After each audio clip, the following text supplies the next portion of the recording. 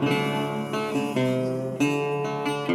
team, welcome to the Professionally Offensive Podcast. I'm your host, Joseph Cabrera. This is the spot where we provide raw, unfiltered insights from some amazing guests. Stand by, you're about to be offended in all the right ways. All right team, welcome back. Doing a little check-in today, quick check-in. We are all in Q4 right now of the year, which means a few things for us. Right? It means we're all coming up on our final budget planning for the next year here in 2023. We're looking at different strategies. We're trying to figure out what it is that we need to prioritize. And we're also trying to better understand what this environment economically means for a lot of our companies. The one thing that we're probably also thinking about, and if you're not thinking about it, I do think that you need to put this at the top of your list, is we're coming into the holidays, and there are probably more than a chunk of your employees thinking about leaving. Now, they'll probably wait through Thanksgiving and they'll probably wait through Christmas, but come the new year, you will probably have a chunk of folks that are going to give you their notice.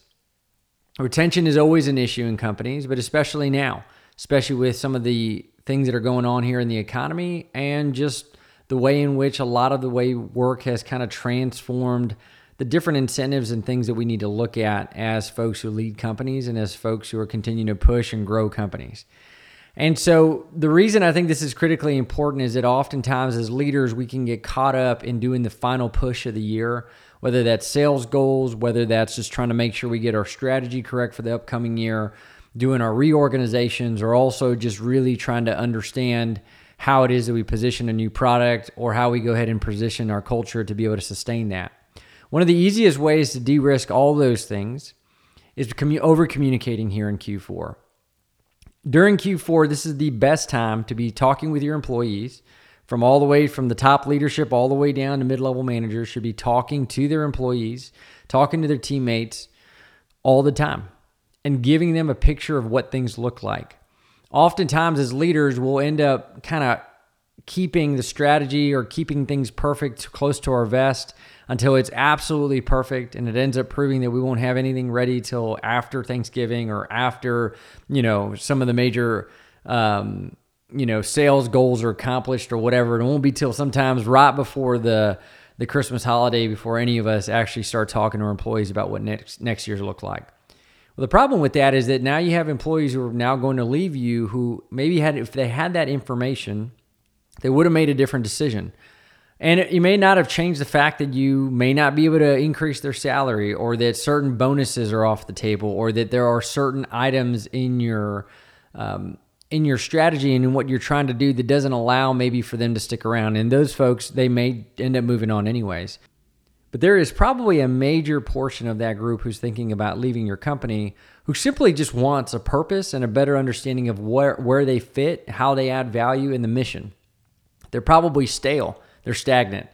And so without giving them and articulating what that goal looks like for the next year, even if it isn't fully baked yet, it's important to encourage that conversation and to be very real with them as often as you can, especially in this quarter, because it'll allow them insight into what it is that you are trying to build for the future and how they can fit into that model and how they can fit into the overall team structure and into that momentum. And that's incredibly important, because what you will do then is not only retain talent, but you will also then invite conversations that could also better inform how you're creating strategy and how you should be tweaking the things that you need to do for the upcoming year.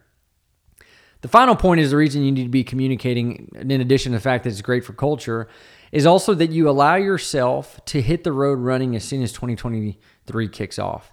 And the problem with a lot of what we do here in business and on these teams is that we want a really flushed out, completely action-packed plan.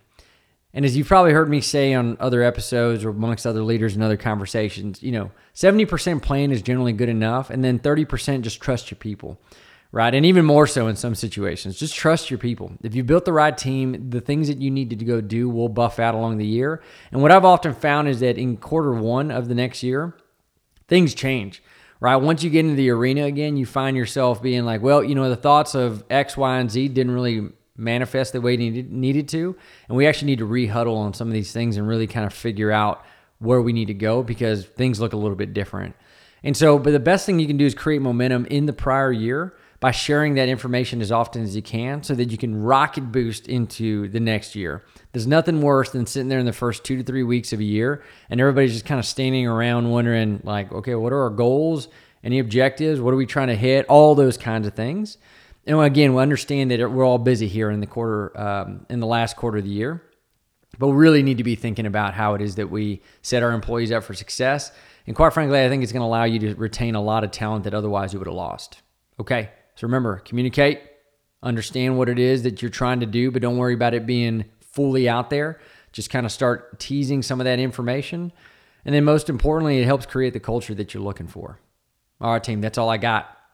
See you on the high ground. Well, thank you all for listening. This is the Professionally Offensive Podcast. You can catch us on all platforms. JC out.